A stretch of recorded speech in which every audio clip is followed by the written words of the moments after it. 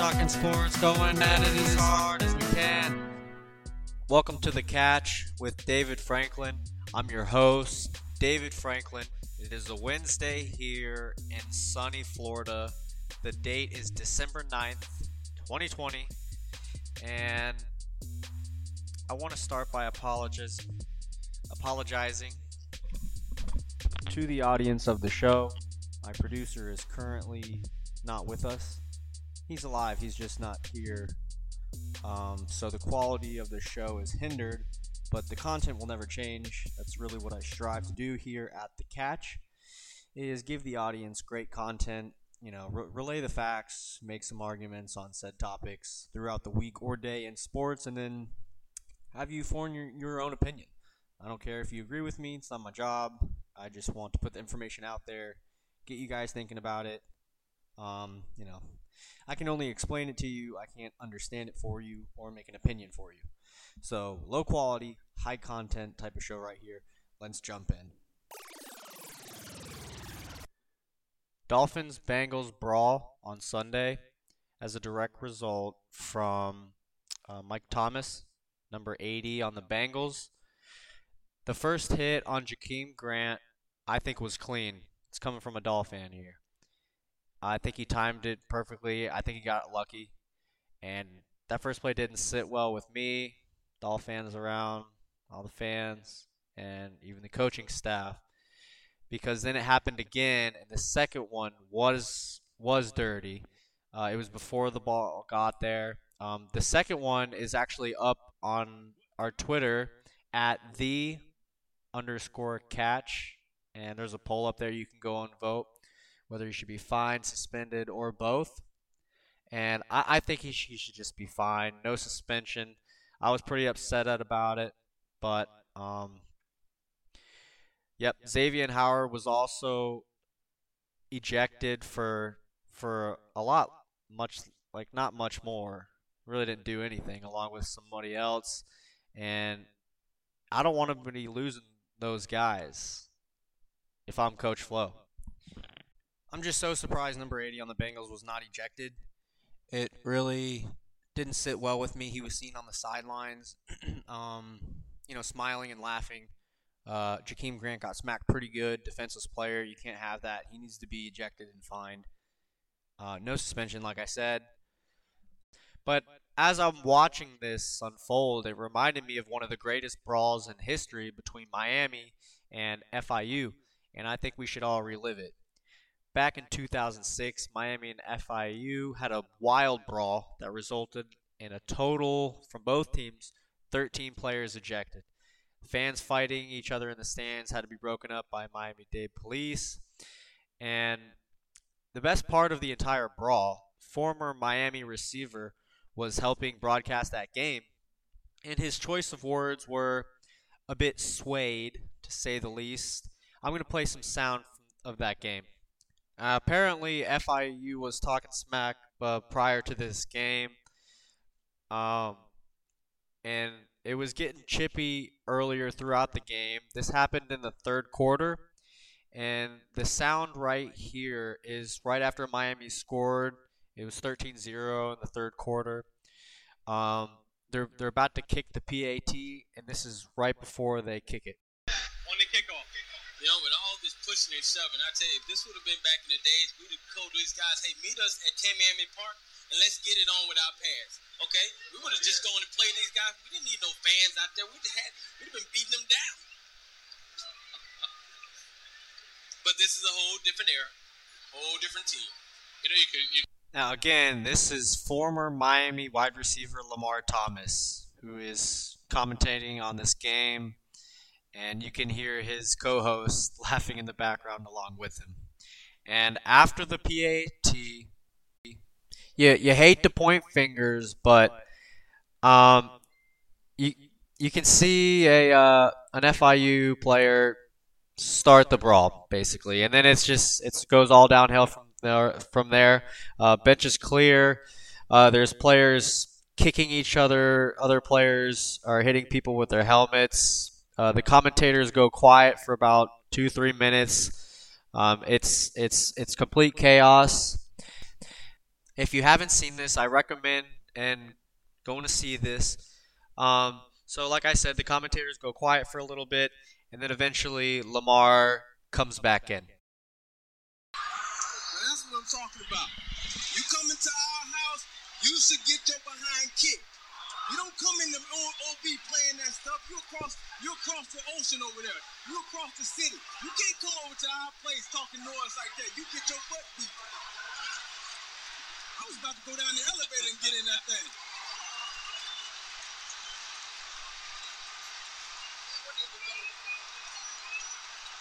Unsportsmanlike conduct on 25, 38, 95, 11, 12, 1, 9.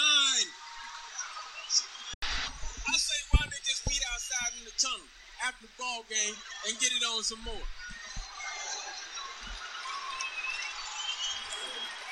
You don't come into the OB, baby. We've had a down couple years, but you don't come in here talking smack. Not in our house. After the brawl, both teams have been separated. Miami is on the sideline in one big huddle, jumping up and down, helmets raised up as if it's a sign of victory. The game was played on October 14th. Lamar Thomas was fired on the 17th.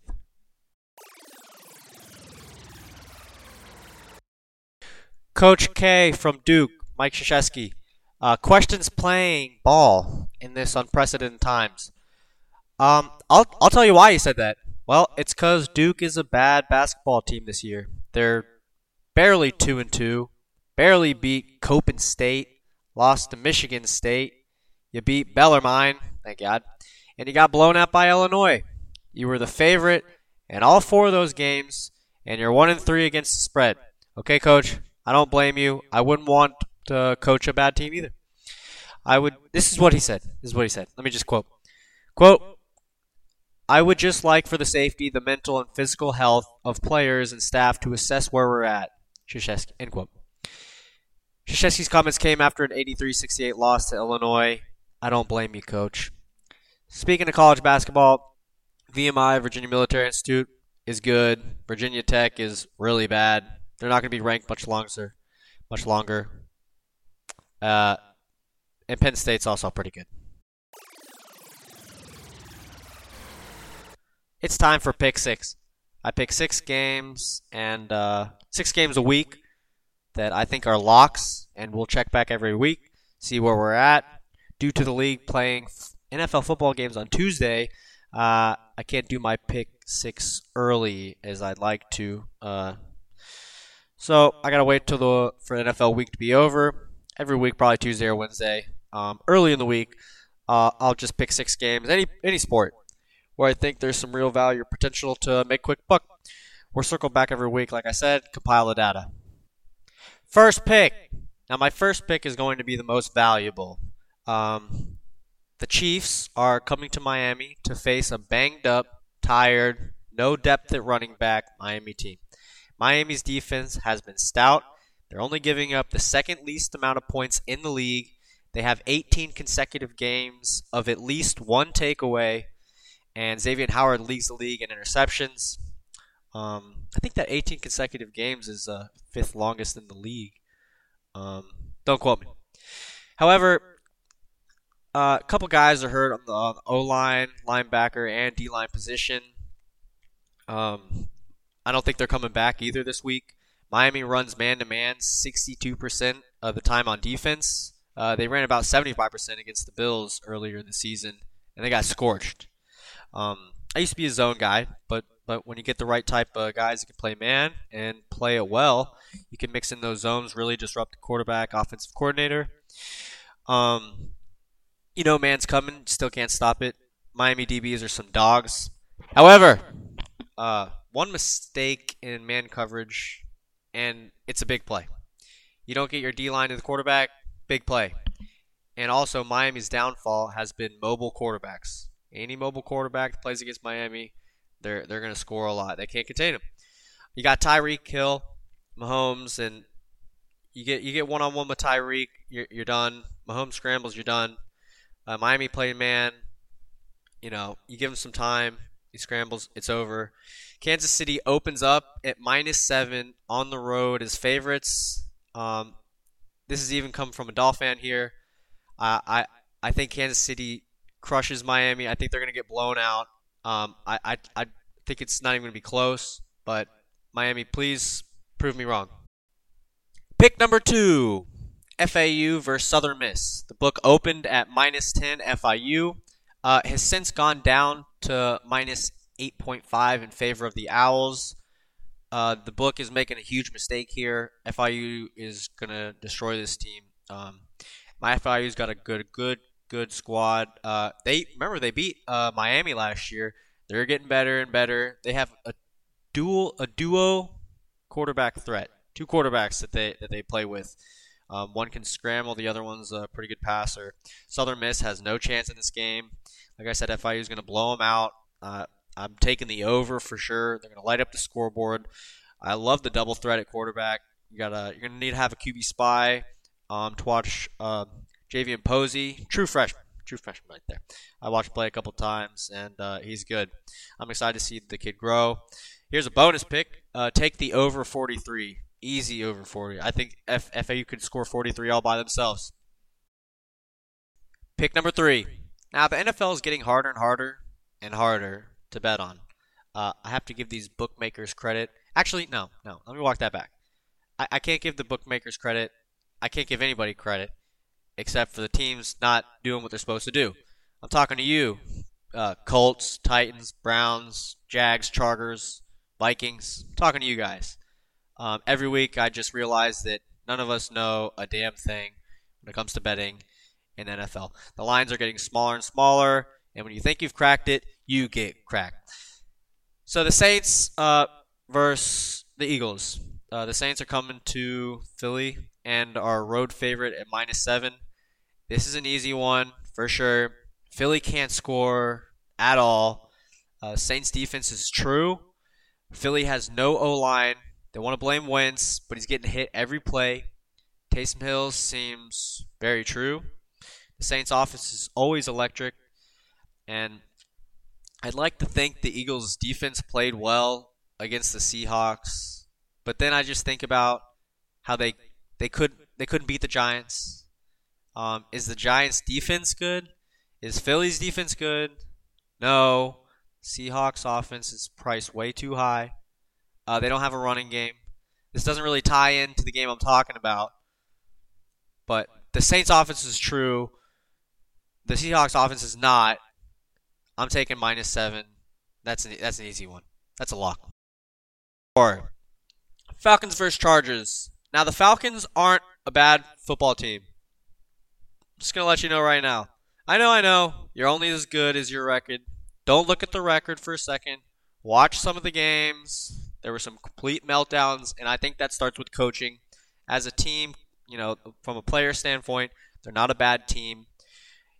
I hate saying this. Many games they should have won, but if they win those games, it's a different team, and they should have won a lot of the games they lost. Atlanta's Falcons, their stock is really low. Buy low, sell high. I'm buying Atlanta, -2.5. Road favorites. They're going to handle business against the Chargers and that atrocious coaching staff, San Diego. Anthony Lynn, you got to go, bud.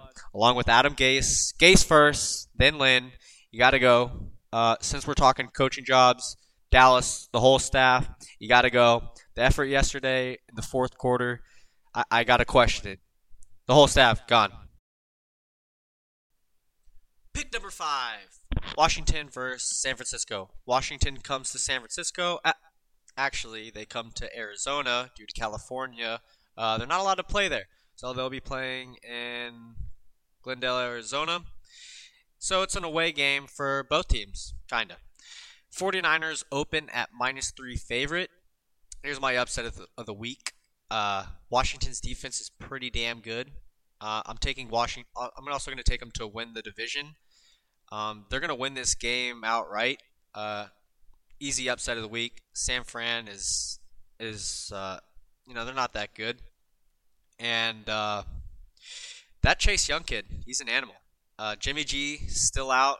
Nick Mullins, he's not bad. He's a solid backup. You got no Kittle in there either. The whole team's been riddled with injuries all year. I like Washington a lot. I like their defense. Can't say the Redskins. They'll force some turnovers. They'll keep it a low scoring too. Go ahead and take the under. Alex Smith will handle business. All he knows how to do is throw 5-yard passes. I'm taking Washington to win the game. Pick number 6, Miami versus North Carolina. Derek King, an elite passer. He really is. Really talented. He may not have the best talent around him, but individually, he's a talented kid with a shot to get drafted. 20 TDs, 40 picks. He can scramble. North Carolina's defense ain't in. Canes are favored -3. I'm taking the Canes, no problem. It'll be a 10-point victory for them. I think the over/under's at like 67. I think it's way too high. I'm gonna go under there for sure. Well, that's it for the Catch. I'm your host, David Franklin. Have a great day.